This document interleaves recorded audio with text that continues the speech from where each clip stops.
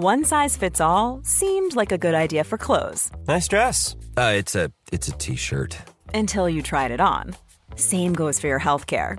That's why United Healthcare offers a variety of flexible, budget-friendly coverage for medical, vision, dental, and more. So whether you're between jobs, coming off a parent's plan, or even missed open enrollment, you can find the plan that fits you best. Find out more about United Healthcare coverage at uh1.com. That's uh1.com. Ever catch yourself eating the same flavorless dinner 3 days in a row? Dreaming of something better? Well, HelloFresh is your guilt-free dream come true, baby. It's me, Keke Palmer. Let's wake up those taste buds with hot, juicy pecan-crusted chicken or garlic butter shrimp scampi.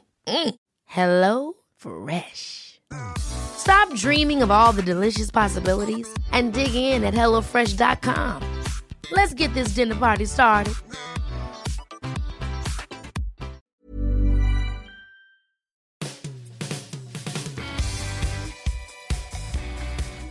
Hi, welcome to the Football Writers Podcast. My name is Mike Calvin. I'm joined by Dominic Fifield of The Guardian and Seb Stafford-Bloor, editor of Tifo Football. You don't have to buy into the corporate mumbo-jumbo to admire Manchester City. As a thrilling football team, they've got few equals, and this is the week they've been waiting for.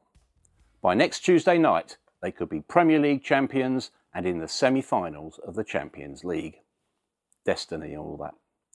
Now, can United and Liverpool stop them? What do you think, Dom? Well, they're difficult games. There's a lot of emotion at both those fixtures, really. United will be desperate not to see City crowned at Old Trafford. I guess the Liverpool games are slightly different. Liverpool and Europe and the sort of romance that conjures will make those two occasions electric. And Liverpool, as one of the teams that has beaten Manchester City this season, will take some confidence going into that fixture. They'll also, weirdly, I think they'll take quite a lot from the first 20 minutes of the game at the Etihad earlier this season before Mane was sent off. They're actually playing pretty well. So they're awkward fixtures, but the momentum, the belief, the conviction, the style, the panache, it's all with Manchester City, and they will go into them not fearing anybody. The thing about cliches, Seb, is that they're little capsules of truth sometimes. And when we talk about, the great Anfield nights, the Anfield aura, there is something to that. Will it play any part on Wednesday night? I think it will, Mike, but I think it will depending on how the first 15, 20 minutes goes. Because we know what Anfield will be like in those before kickoff. We've been. They'll be wired, won't they? Absolutely, and Liverpool's history there on European nights is good enough to suggest that does have an impact.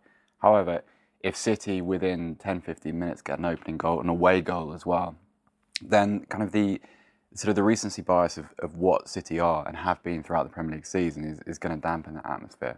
So you just, if Liverpool can translate that into something tangible and maybe get an early goal, then it becomes in play, definitely. There has been a lot of talk about whether this team is the best in the Premier League era. I would say probably they've got to go and win the Champions League to actually prove that. But irrespective of that, can this team get better, and if so, how? Oh, I think the way that Guardiola approaches matches, I don't know how much of it's for show of late, but he's almost talking about the result not being the be-all and end-all. It's actually the performance. And I think that demands that level of perfection that he's out for, means that there will be improvement. There has to be improvement. They have to keep evolving. I think you'll see another few younger players coming into the side in the summer. The people they're sort of being linked with are all in that sort of 22, 23. Like Weigl and people like that. Yeah, Weigl's 22, isn't he? And he would fit into the system. They'll have a regular left back or left wing back playing for them next season. They've sort of been filling that role through the injury to Mondi this year. I think that's the most worrying thing for the chasing pack in the Premier League, because we talk about how the Premier League is wonderfully competitive from the top. There are 6 clubs that at the beginning of the season will target winning the title. But if City continue to evolve at this rate, and they, under Guardiola with a plan, I just don't see anyone catching them, and that is dispiriting, considering the progress that teams like Liverpool and Tottenham have been making almost on the quiet. They've just been completely overtaken by Guardiola's City in the blink of an eye, really. And it's not just money, although they've got stacks of the stuff. If you look at Raheem Sterling, now obviously there's going to be a lot of attention on him going back to Liverpool. Of course, yeah. 21 goals. He asked us to feel the love. We've got to, really, haven't we? Absolutely. I think the way I look at Sterling's season this year is kind of seeing his capacity for development, and that's cerebral as well as physical and technical, because I think Raheem Sterling has had a great goal-scoring season in one sense, but also his movement around the box. A lot of his goals have come from him being in the right position at the right time. He scored from inside the 6-yard box.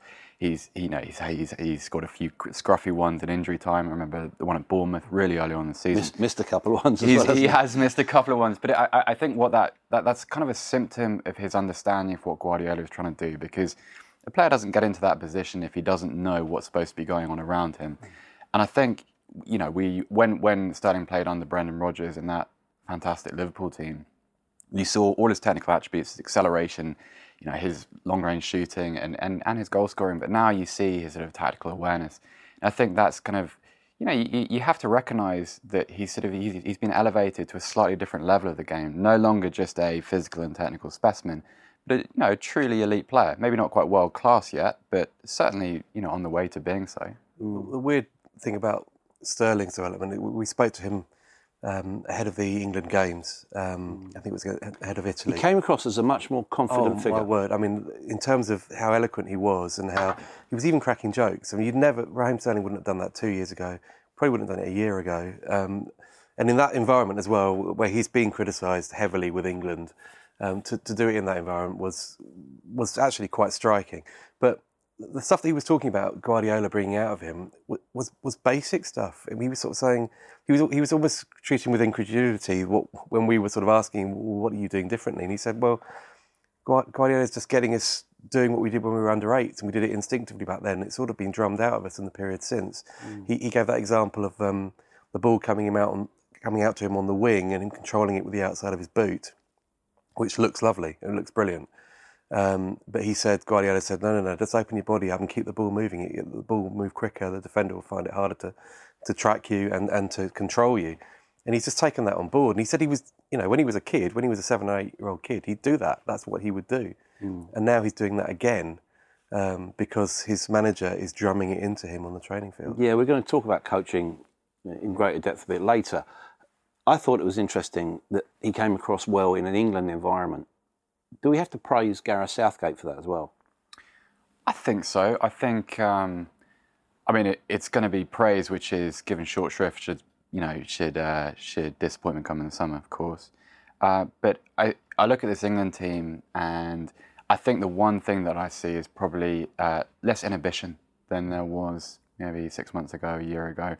And you have to praise the manager, because I think some of the negative things that we've read and we've heard said by some of the players in the past have related to the way that the England camps are organised and structured. And, clearly Southgate has an advantage in the sense that he's known a lot of these players for quite a long time because of his involvement with the under-21s and the structure as a whole. But if you create the conditions for players to feel comfortable, you have a far greater chance of replicating what they do well with their clubs. And sort of lessening the natural pressure which comes from playing with England and the sort of, I don't even know how to define it anymore, that ethereal whatever, however we want to term it. And so, absolutely he does. For sure, Mike. But the big test of that is how they deal with even being in a training camp in sleepy Rapino outside of the drizzle of the Baltic. So. Talking of criticism, John Stones is a high-risk player. A lot of confidence, but with that comes mistakes, and then the criticism comes. Where do you think he is in his development? Well, we asked him that after the Holland game, the Netherlands match, and he gave the impression that he is gaining lots from Guardiola again. His confidence levels are high. He was talking about how we haven't been making mistakes in possession. I haven't been making mistakes in possession with England. I hadn't in that game just now against the Dutch. But if they do come, they'll stick with us. The crowd have got to believe in what we're doing as well. That inevitably, there will be at some stage the odd error. And then in the first 10 minutes against Italy, there were 3 errors, weren't there? Yeah. And he looked half asleep. But I'll go back to what he said. I think we do have to be patient. He hasn't been playing a lot of club football of late. He is going to be Southgate's first choice centre half, so let's just live with that. Will he be Pep's first choice? Maybe in years to come, but I mean, Otamendi's been so good, and at the moment you can't drop company, and Laporte's done a decent enough job, so there's more competition at City than there is at England level. But I think he's the natural fit for the centre of those. I'd rather have John Stones in the middle of the back three, England's back three, than Eric Dyer. I think Dyer will offer a level of security in midfield, or even as on one of the sides of the centre halves actually, which would benefit Stones with England. How do you expect Guardiola to approach Wednesday night, Seb? I saw Liverpool on Saturday, and Wilfried Zaha got inside Trent Arnold on several occasions, especially during the first half. Would Pep have looked at that and thought, well, Asane, Sterling would probably be on the other side against Robertson? I think so. I mean, I think in fairness to Trent Alexander-Arnold, there aren't many fullbacks that Wilfried Zaha doesn't go past. I mean, as a sort of a one-on-one threat, he goes past players. Getting inside him, though. He does a lot, and I think that's a little bit to do with Matip as well, Mike. I think that I don't think Matip has a long-term future at Anfield necessarily. I think they'll try to improve that area. I think Guardiola's focus will be on trying to cut through Liverpool's midfield. The one thing he's always hated as a coach is those possession phases which start at centre-back and sort of shimmy around the side of the pitch to full-backs and don't really penetrate at all. So I think you'll see a lot of sort of temperament changes when City have possession. I think they'll try and penetrate that area in front of Liverpool's defence. I think the obvious point to make is that Liverpool defensively, all over, that entire unit is not that stable. But I think if City can control the ball, I think mistakes will appear in every area of the pitch. I think Robertson's been excellent going forward. I think what he's brought is a sort of a natural left-sided balance, which, with due respect to Alberto Moreno, he didn't bring. But I think, I think that's the midfield. I think Liverpool's job is to try and remain compact in front of the defence. And if City can disrupt that, if City can control the ball, then problems all over the pitch, I'd have thought. We've looked at their weaknesses. What would you say the strengths of Liverpool are? Front three, just frightening. I think in that scenario that Seb's just painted, Liverpool will be playing on the break effectively, which would suit them. Absolutely, yeah, absolutely. And that is if you get Salah, Mane, and Firmino, Firmino dropping, maybe the other two running at City's back line, then they will have some joy. And Oxlade-Chamberlain was outstanding in that 4-3 because he can offer a bit of forward propulsion through the middle as well if required. It's potentially going to be. It could be a fantastic tie. You wonder. I think actually, I don't think it will be cagey. I don't think these teams are almost capable of doing cagey. Dom, I don't think Liverpool can afford to be cagey at Anfield. I think they have to take a 1-2 goal advantage to get ahead. Yeah. So I think Klopp will know that. Mm-hmm. With Klopp, he's done his 100 Premier League games now. When I see him speak, and he spoke a lot in the international week, didn't he? He did a lot of one-on-one interviews where he was sort of talking everything from laughter to Brexit and the whole 9 yards of his life. Where is he? Is he actually sort of almost by some form of osmosis sucking up that whole Liverpool legend, tradition, spirit? Is he a modern Shankly? Well, I'd be very wary of drawing that parallel too tightly. I think in a way, I mean, I'm not old enough to have any first-hand knowledge of Shankly. Everything I know is from what I've read and watched.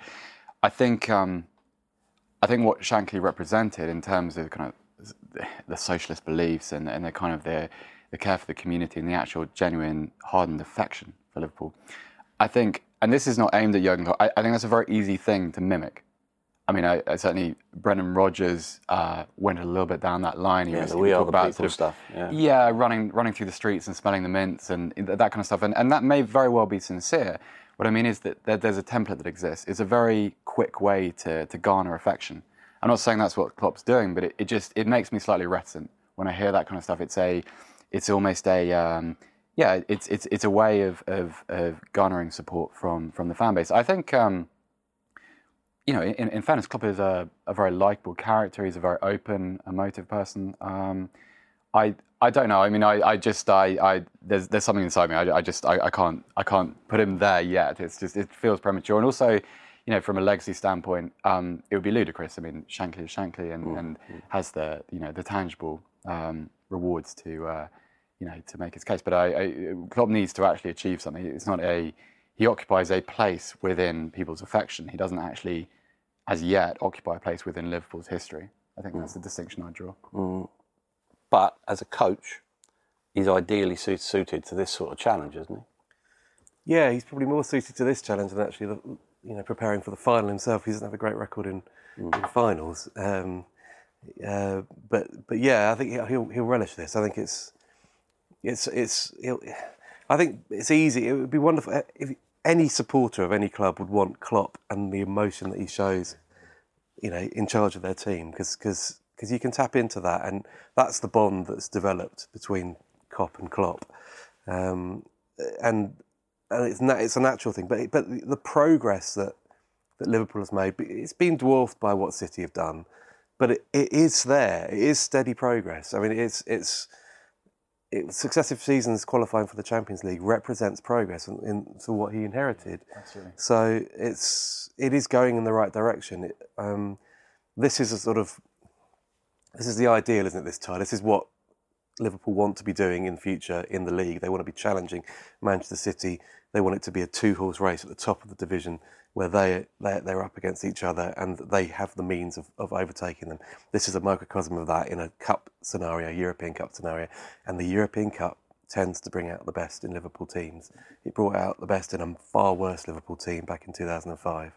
There's just something about them, the magnetism with this competition. I know that's cliche in itself, but it's true. I was lucky enough to be there at the Olympiacos games in Istanbul, the Juventus tie that year. There's just something that happens. In that context, would you trust Lovren in the centre of defence? No. I mean, but not because of not because he contradicts anything that Dom has said. I think he's an inferior player.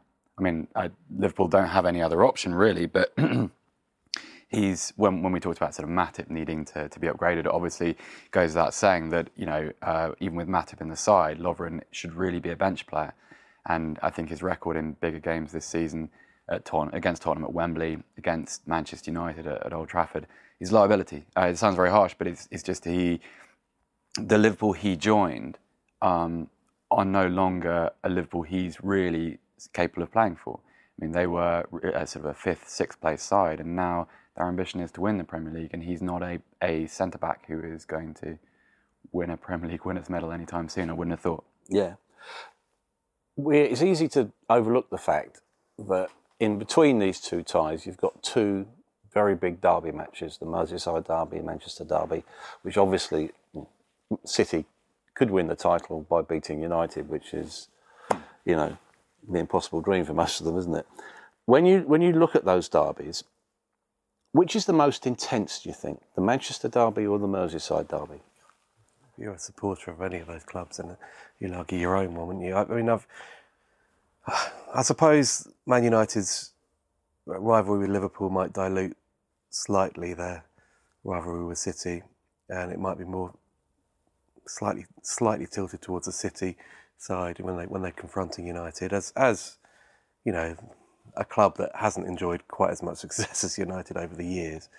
But I wouldn't like to argue that in a pub in Marseille. It's a hospital pub. I mean, I used to love covering the Merseyside derbies because it was such a frenzy on the pitch. You never knew what was going to happen next, other than the fact there would be a sending off at some stage. It's usually Steven Gerrard. But they were brilliant. They were just wonderful occasions. I don't want to. I'm not going to offer you an answer as to which is them. I mean, I think Swindon versus Oxford's fairly frenetic as well. But that's a great shout. Actually, that's a very nasty derby. It's derbies are derbies, aren't they? And they mean everything to the clubs. I mean, I suppose Everton and Manchester United might be looking at these fixtures in the weekend and thinking, it's come around at the right time, this, because we've got a chance here. They'll be distracted by what's going on in the Champions League. Mm-hmm. Will Jose Mourinho's ego survive the absolute obliteration it would be for City to win the title on his watch? I don't know, but I kind of want to see how he reacts to that. I want to see what his approach is, because it would be a sort of it'd be the ultimate spin, wouldn't it? Sort of City have just won the title on your own ground, on their ground, and there would be maybe, I mean, it would have to be, a mighty refereeing controversy, or some kind of really dark conspiracy. But I'm sure I trust Jose. I'm sure he'll find something. Don't doubt him, Mike. I'm sure. Problem he's got is that he was brought in to prevent this from happening, wasn't he? Yeah. I think sort of some of that might have been diluted by the season as a whole, because it's been so inevitable for such a long time. Yeah. But I don't know. I think Jose would struggle with any day which isn't really about Jose somehow. So we'll see. Yeah. He does say that City isn't important to him, which I really believe, don't you? It was interesting looking at Manchester United. Romelu Lukaku became the 5th youngest player to get to 100 goals. And there we're talking about Rooney, Fowler, Owen, Harry Kane. So in really select company. Yet you mention him in that same breath, and it's almost as though he doesn't belong. Do you agree with that? He might be a victim of having done it at various different clubs. He hasn't been prolific at one club. When he turned up at Chelsea as a teenager from Anderlecht, you looked at him and thought, this is a player that could do something amazing. As it transpired, it wasn't for Chelsea, but I mean, he did do fantastically well on those loan spells at West Brom and Everton in teams where he had to be the main man. He wasn't getting the supply line that Michael Owen, Robbie Fowler, Harry Kane and Wayne Rooney were getting. So I think it's a wonderfully impressive achievement, and he's got the potential to certainly to live up to the 75 million, whatever it was, fee that was paid for him. I mean, that's not going to be an issue. If he carries on like this, quietly accumulating these goals and scoring 30 goals a season almost unnoticed. I mean, he's pushing 30 this season, isn't he? 26, 27. He'll end up with 30 goals. And okay, he will feel as if he should be the star around, Manchester United's front line. He's got everything. And he's also suffered the criticism this season as well, which probably will make him a better player in the long term. I've always been a massive fan of his. He's a bully. Do you think part of it is that sort of when one of the problems, and I mean people as a whole, not writers and journalists and fans, but everyone, when you see a player for the first time, your impression of him kind of sticks. So Lukaku, the knock on him for a long time was can't do it against a good side, can't link the play, can't hold up the ball. Those things have all changed, really. I mean, I'd say he's already a better player than he was. But we're still instructed by that sort of that first initial impression, and you kind of, that's something that you see with a lot of players. I mean, you just once you pigeonhole them, they tend to stay there, and I think that's very unfair. And I think Lukaku is a little bit of a victim of that. What do you make? I saw Jesse Lingard last week talking about himself, Rashford, Pogba, McTominay being the new class of '92. Not having that at all. Well, just because. The class of '92, I know they're not exactly undercovered. I mean, they've got TV series all over the place now. But it's a brand now, isn't it? It is kind of a brand, but also we can't get away from what they were, and they were era-defining players. And that's not the group that you've just mentioned. I think there are some very good players in there. Pogba's a fabulous player, and Lingard too, and Rashford. McTominay, I still don't really know what he is. I don't, other than being not Paul Pogba, I'm not quite sure yet. But I think I don't think any one of those players is superior to kind of their equivalent in the previous group. I wouldn't say that Pogba is a better player than Paul Scholes was. And also, remember, think about the achievements that those players are tied to. I know that sort of this current group are still quite new into their careers, but sort of European Cups and Premier League titles, and it's a bit of a quantum leap for me. Thursday, Arsenal, CSKA. What has really struck me in the last month, okay, they've won all their games, the sense of apathy there. That game Sunday was unbelievable. I mean, it was the most unconvincing 3-0 win I've ever seen in my life. The first half was Stoke had a forward. Appalling. Oh yeah, Stoke had a forward. That would have been it's just. I mean, it's and the empty seats. Yeah. The empty seats. I mean, I know it's a big stadium, so you get big crowds, and they get masked a bit by the size of the place. But I think everything there is winding down towards a divorce, and I mean. They can put their eggs in the basket of the Europa League at the moment, and they can get to the final, and they can win the final and achieve Champions League football. But it mustn't knock them off the path of change. They have reached the point now. They have to remember that first half performance of Stoke, even if they win in Lyon in the Europa League final. Yeah. They have to remember how dire it was. Well, they have to go back to Man City on a Thursday night, completely outclassing them at the Emirates, a half-empty Emirates again, and just remind themselves that they can't be carried away with Champions League qualification again via the Europa League, because it needs to change. But can they win the Europa League, do you think? Definitely. Yeah, they can do. I mean, they've certainly got the players, and also I think the reason behind the Premier League form is that they essentially know where they're going to finish already. The Champions League qualification by league is already off the table. So, you're going to be carrying players in who are relatively fresh against other teams who probably do have active league concerns. So, yes, absolutely.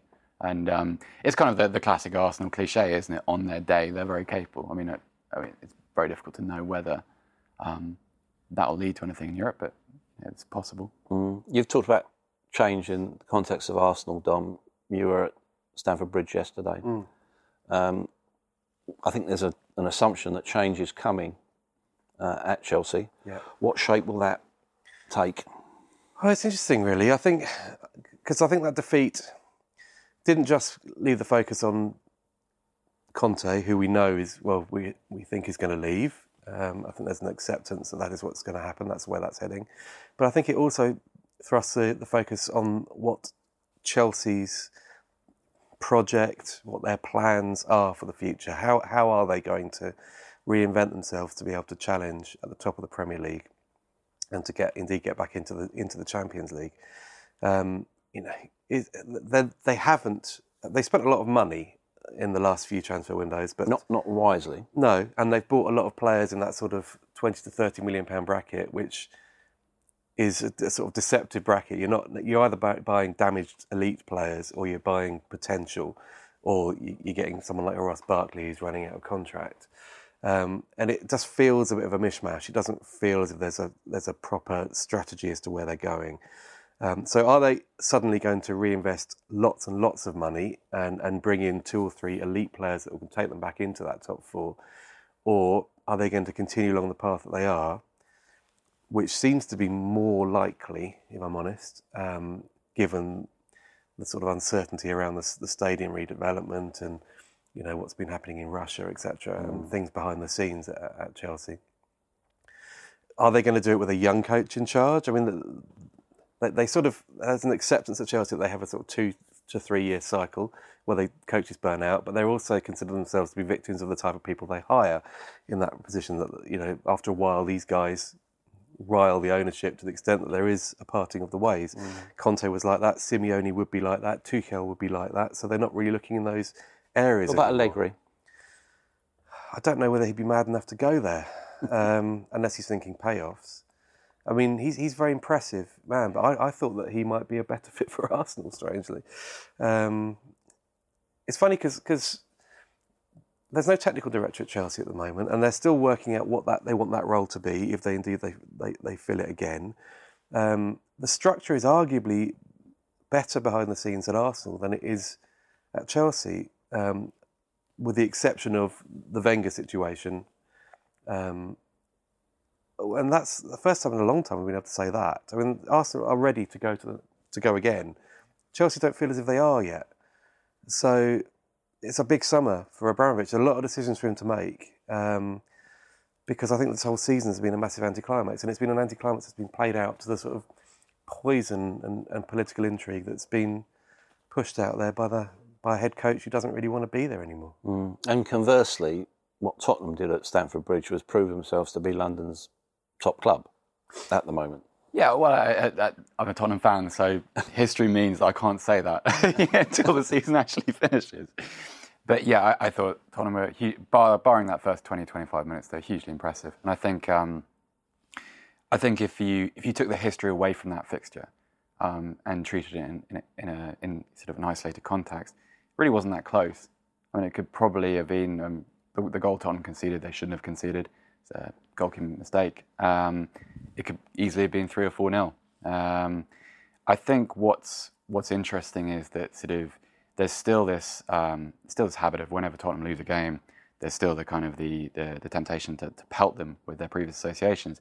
I think it's interesting that they went 1 down in a game where they have a very troubled history after a mistake and after having underperformed. These are all kind of hallmarks of what Tottenham do away from home. Spursy. Exactly that, Mike. Of what they do at those kind of grounds, and particularly at Stamford Bridge. And yet there was it came from an Eriksen goal, which, I mean, I don't even know how you describe that. It was, ridiculous. But from that point on, it was a real show of strength. I don't want to sort of use cliches like character and mentality, but there was a lot of that to it. And there was a calm resolve to play the way they can do and the way they often do against teams, mid-table and lower down, who they now regularly bully. They did that to Chelsea, and I think there's some real worth to that. And without Harry Kane, I know he came on, but in a sort of a peripheral sense, really. Eriksen, one of our most underrated players. The stats from that game: ran 12.9 kilometres, which is the most of anyone. 70 high-intensity sprints, which was second only to Ali, I think. Highest average speed, it was just a heartbeat below 8 kilometres an hour. And he got an amazing goal. He's quality. I mean, he's the one signing made with the Bale money that you look at and think, oh, they really spent well there. And I thought what was interesting, the analysis of that game suggested that he took it upon himself to move centrally, because it wasn't really working out on the left. So he came into that sort of slightly deeper role to get the ball, and then he started to dictate the play, and Chelsea never got anywhere near him. He is, I don't know, he's underrated. I mean, I think anyone who watches him sees he's absolute quality. But he's a player that he's still got the world at his feet, really. Yeah. He could be someone that, I mean, Spurs, we always talk about Ali and Kane because of our English bias, but Eriksen is another one of their stellar performers. Having said that, Ali, the way he took his first goal in particular was just sublime. Yeah. I thought it was clever with the second one as well, to get that touch out from the massive bodies and then... How many players hack at that? I know, when they exactly. see that chance? Well, already had, exactly. It was do you remember an Andre Ayew goal at Stamford Bridge a few years ago on the first day of the season, where he... It was quite similar. He kind of Cruyff turned out of congestion and just tapped the ball home. It was absolutely class. Pulled his hamstring and that was it. What does that tell us about Ali as a person more than a player? Because he's come under a lot of criticism and he's still only 21. Who has been criticising? I'm amazed at this. Everybody keeps going on about all this criticism that Dele Alli has. None of the media have been criticising him. The only person who appears to have been criticising was Gareth Southgate by not picking him. I'm amazed at this. I mean, John Cross has been making this point on Twitter. Nobody is criticising Dele Alli. But it's the agenda, Dom. Remember that big meeting that everyone goes to when we, get to it. Yeah. I mean, even he's saying this. Hugo Lloris said post-match, all this criticism. No, he hasn't. He just wasn't picked by his national manager. I don't think it's criticism. I think what Ali suffers from is hostility from rival fans. It's a different thing, and it gets mistranslated as a kind of media agenda. But you've got to have that edge to make it as a player, and he's got that edge, hasn't he? He loves the criticism. I mean, from the fans, he loves. I was at Bournemouth a couple of weeks ago, and he got shouldered off the ball within the first 4 or 5 minutes, and all the normal stuff comes out from the stands. They're cheating, all that kind of thing, and you can actually see him sharpen the more the hostility grows, and I don't know how you describe the effect on someone's personality that has, but it's almost as if it stops being a game of football between two teams And for someone like Ali, it's almost a contest between him and the supporters. And that's a really precious quality in a player, and a precious quality in an English player as well, given the sort of the conditions our national team often play under. There was, you're right, there was criticism. There was criticism of his diving, wasn't there? Yeah. And there was, and in fairness, at Selhurst Park, when he did the last of his sort of theatrical plunges, that did rile the home support, and he came off at half-time with them screaming at him, and he came off... Doesn't take much at Palace, does it? No, but he came off at full-time with them screaming at him, and he just smiled at them because he'd won the game. They won the game 1-0. Yeah. So, you're right, it does bring out the best in him. I think also there's been a sort of a refinement of his temperament in general. I mean, a couple of years ago in the first season when Tottenham chased Leicester, and he got a retro ban for punching Claudio Jakob. You don't see that often from him anymore. I mean, he had another nasty moment in the Europa League against Genk at Wembley where he did a terrible tackle that deserved a red card. But you can see him bubbling internally sometimes, but you don't see any manifestation of that anymore. I hope I'm not tempting fate for Russia, but you do. There is a bit of control, and he certainly deserves some praise for that. So probably does Pochettino, who's very well aware of. Spurs are at Stoke at the weekend. Stoke doomed? No, not on the evidence of Sunday, and not on the evidence of the endeavour they put in on Sunday. That they could do with some cutting edge from somewhere. I don't know where that comes from. Peter Crouch is probably as good as they've got, isn't he? Yeah, I was thinking during that game, when was the last time Stoke had a reliable goal scorer? I mean, they've been in the Premier League for a decade, and I know they signed Mike Lowen, but not really Mike Lowen. Mike Walters used to score a few, didn't he? But he wasn't a 20. Walters, yeah, I mean, he was sort of, maybe he might get you 10 goals a season, but it's incredible if you see the kind of the forwards that have been placed elsewhere. Well, you look at Berahino, the amazing disappearing footballer. Yeah. It's a great shame. That is a great shame, yeah. I mean, but then when he came on Sunday, everybody we were watching it in the press room at Stamford Bridge, and it was like, this is his moment. This would have been very Arsenal, wouldn't it? Yeah. Will it be very Arsenal to let Southampton off the hook? Because obviously they're at the Emirates at the weekend. It would be, Mike, but I can't see it from the Southampton team. I think that this season in itself has been a failure, but they're carrying quite a few problems to do with their recruitment. I think the squad is very unbalanced, and it has been for quite some time. They're still entirely reliant on Charlie Austin playing, which I think Charlie Austin's a good player, but that's for a club who have been so regularly praised for their recruitment and their ability to identify talent. That's quite damning. And the Mark Hughes appointment, I'm not sure what the aim is there. I mean, I don't. Mark Hughes has done some good things in the Premier League, but it just reeks of a change for change's sake situation. So no, I can't see Southampton causing them any trouble, even with Arsenal in this kind of milieu. What about Huddersfield? Can't seem to score any goals. They're at Brighton. Are we getting into must-win territory here for both teams? Actually, yeah, they both got pretty awkward run-ins. Well, Brighton have got, I think, the top four: Palace, and one other, Burnley. I think it is. Yeah, Burnley. Yeah, that's right. I think they've got to play Spurs at the Amex as well. Yeah. It's. I think I look at Brighton and think that they've had a brilliant season. I mean, they really have. And I know there's anxiety still, and it would have been increased at the weekend with the missed penalty when they should really have beaten Leicester, who apparently weren't very good on the day. And there will be anxiety there, but I still think they're in a sort of we need one more win territory, and they've got a game with Huddersfield coming up. Huddersfield, I think they've done brilliantly to be where they are and to still be 3 points clear at the moment. 3 points clear of Southampton. But you're right, they're in a trough at the moment. They look knackered. Yeah, exhausted. It's been that kind of brutal season, isn't it? As you get, and it's virtually a new squad that's been flung together, and they've had little spells where they've looked the part, and that performance against Bournemouth the other week was magnificent, but they haven't done that enough, and it does look as if the season's sort of catching up on them. But that said, Stoke or Southampton and Palace, who are still below them, have got to still get results to catch them up. So it's not doom and gloom. They're still in a sort of 5 more points. We've got a real shout here, and you'd rather be in their position than Southamptons or Stoke Cities. And West Brom, as we know, are down to all intents and purposes. Alan Pardew leaving mutual consent. Yeah. There was a really interesting piece by the local reporter there who absolutely was lacerating.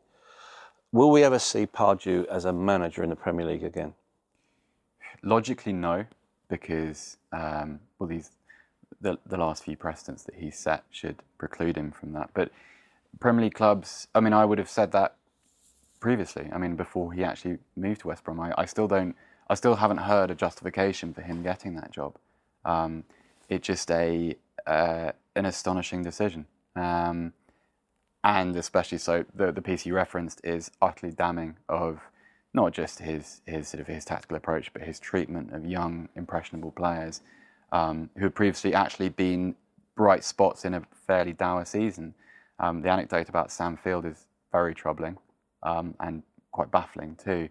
I don't think so. I think the only way we see Alan Pardew back in the Premier League is if he brings the side into it from below. I have no explanations to offer as why he was there in the first place. It just seemed a kind of, he had an existing relationship with the sporting director there, so presumably that was an influence. But in terms of an actual logical footballing justification, I don't know, and I don't know of one that would exist to support his employment elsewhere in the Premier League. West Brom, basically are imploding, aren't they? The new chief executive turns up and says there's no money.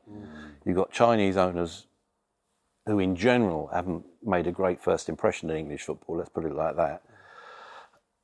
Who would they go for? Who should they go for? Should they go for someone like a Mick McCarthy, or should they maybe go and look around at young coaches? Well, been linked with Potter, haven't they? Masterson's, who I think played at West Brom for a bit. I don't think they'll go. I don't think they'll go tried and trusted. I think they'll try something new. They've baffled me this season because their players on reputation are a mid-table Premier League team. But maybe those players have run out of legs collectively at the same time, legs and belief.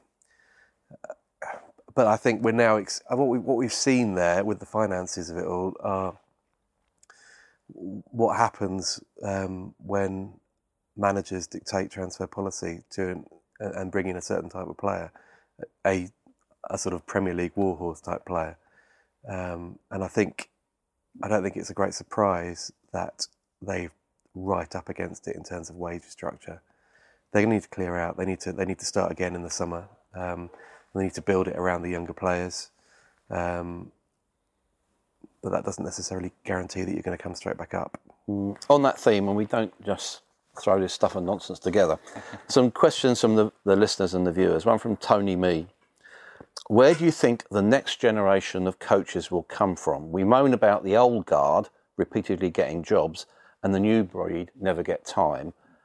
The pundits, well, they're cosier in the studio, yet they always seem to know everything. Now, that's a coach speaking. That first point, where are the next generation of coaches going to come from? I think from an incentivisation. I think you can have the structures to educate and develop coaching. What I think you need to do is create the belief that coaching positions at the foot of the hierarchy are going to lead somewhere. And that's it's not something that can really come from above. It has to come from inside the game. So you have to have, for instance, our West Brom situation, you have to have a chairman or a sporting director who's willing to say, you, manager who has done a good job in League One, League Two. Danny Crowley. There you go. There you go. Absolutely. You are worth an opportunity at this level now.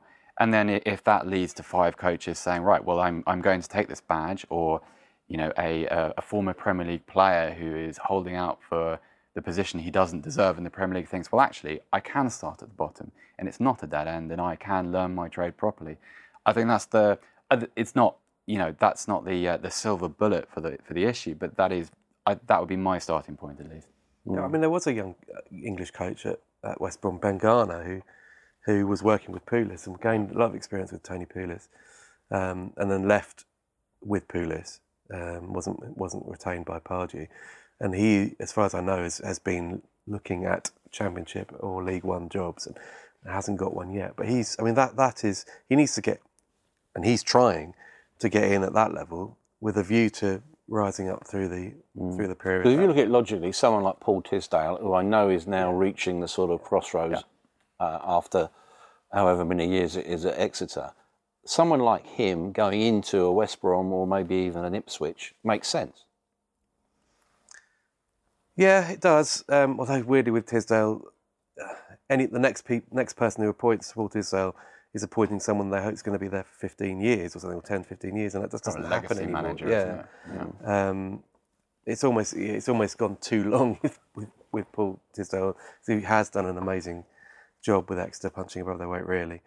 You know what was really troubling in the summer was that the Michael Appleton situation at Oxford. Matt Appleton did a very good job at Oxford, and it was sort of, I don't blame him for this. He took an assistant manager's job in the Premier League because he felt that was the best route to the top of the game. And I mean, Michael Appleton has a family and school fees and mortgages to pay. Of course, that's entirely fair. Yeah, he would have had a huge pay rise to go there. He's hugely ambitious as well as a man. And you thought, well, okay, so that was your best option, not a Championship club, and he had performed well at Oxford, and an awful lot of Oxford fans who at the time were very disappointed, and given how things have worked out for Oxford this season, still very disappointed. And it's kind of, that's a symptom of the situation. That's where the sort of the ladders exist in this. Then he will be in contention for the West Brom job now. I mean, you'd hope so, wouldn't you? Yeah, and he will be. He's got to be considered at least. Yeah. Just one more question from the viewers, if I may. Brian from Geneva. If 99.9% of the kids are out of the game by 21, what can the FA and the Premier League do to turn this around? Actually, I'll quote your book back to you, Mike. The Nowhere Men. There's a passage in that which deals with, you've got your scouts sitting around a table and they're discussing, discussing this very issue about how, players development is not confined to ages 16 to 19. Players can grow from that point onwards. I think, I don't know what the solution is to that, but I think there has to be the mentality of a kind of, well, if this player isn't on a certain trajectory by age X or Y, they're done. I think that has to go a little bit. I think there has to be a greater drive towards, in relation to what happens when a player falls out of the game. What happens to make sure that he isn't soured on the experience, he doesn't feel, the Bywater example, he doesn't feel completely rejected and essentially repulsed by the experience. I think that's very important. Beyond that, I don't know. I'm not really the right person to answer that. You are. Exactly that. Yeah. I think there's a lot of talent going out of the game, and I think we could be here for an hour talking about it. My view would be that you have to be much more selective earlier, but not get kids in at 7 or 8, make the real choices around them between the ages of 12 and 16, but give them longer contracts so that it's not just a crapshoot. You basically have some time to actually look at what you've got, because there are so many ill-informed decisions being made. So I think that's where we've got the problem. When you see that last England squad, the fact that Alfie Borson was playing at Welling United 4 years ago, and Nick Pope was doing a milk round whilst playing in the 7th tier of non-league football 8-9 years back, I think that offers hope. We've got the biggest football pyramid going surely in Western Europe here. I mean, it's ridiculous levels and a good standard at semi-professional, amateur levels. There shouldn't, if you get released by an established league club, that shouldn't necessarily be the end of your football career. Just to finish it then, as a final question, briefly if we could, back to the Champions League. Who are your final 4? Barcelona, Juventus, Bayern Munich and City. Ditto. Yeah. Oh, blimey, I'm the same. Bayern, Barca, certainly nailed on. I think City will just be too strong for Liverpool. And one last hurrah for that Juventus defence. Thanks for joining us here on the Football Writers Podcast.